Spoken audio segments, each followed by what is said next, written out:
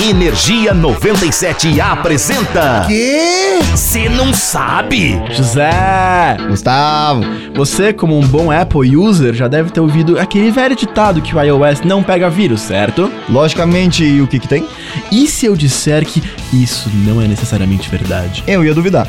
Ah, meu querido Neil, mas e se eu te mostrasse provas? Você não vai mostrar prova, Gustavo? Pega essa notícia então!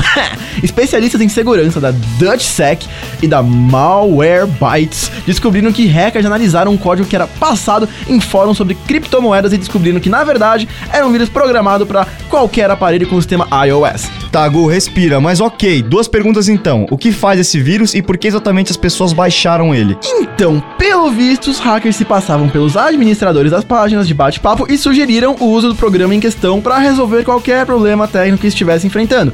Depois de baixado, os hackers tinham total controle da máquina que eles usavam para descobrir senhas e qualquer outra informação que fosse interessante a eles. Rapaz, que monólogo, hein? Mas enfim, você que curte pesquisar sobre essas paradas, fica ligeiro então. Nem sempre seu Mac vai te salvar.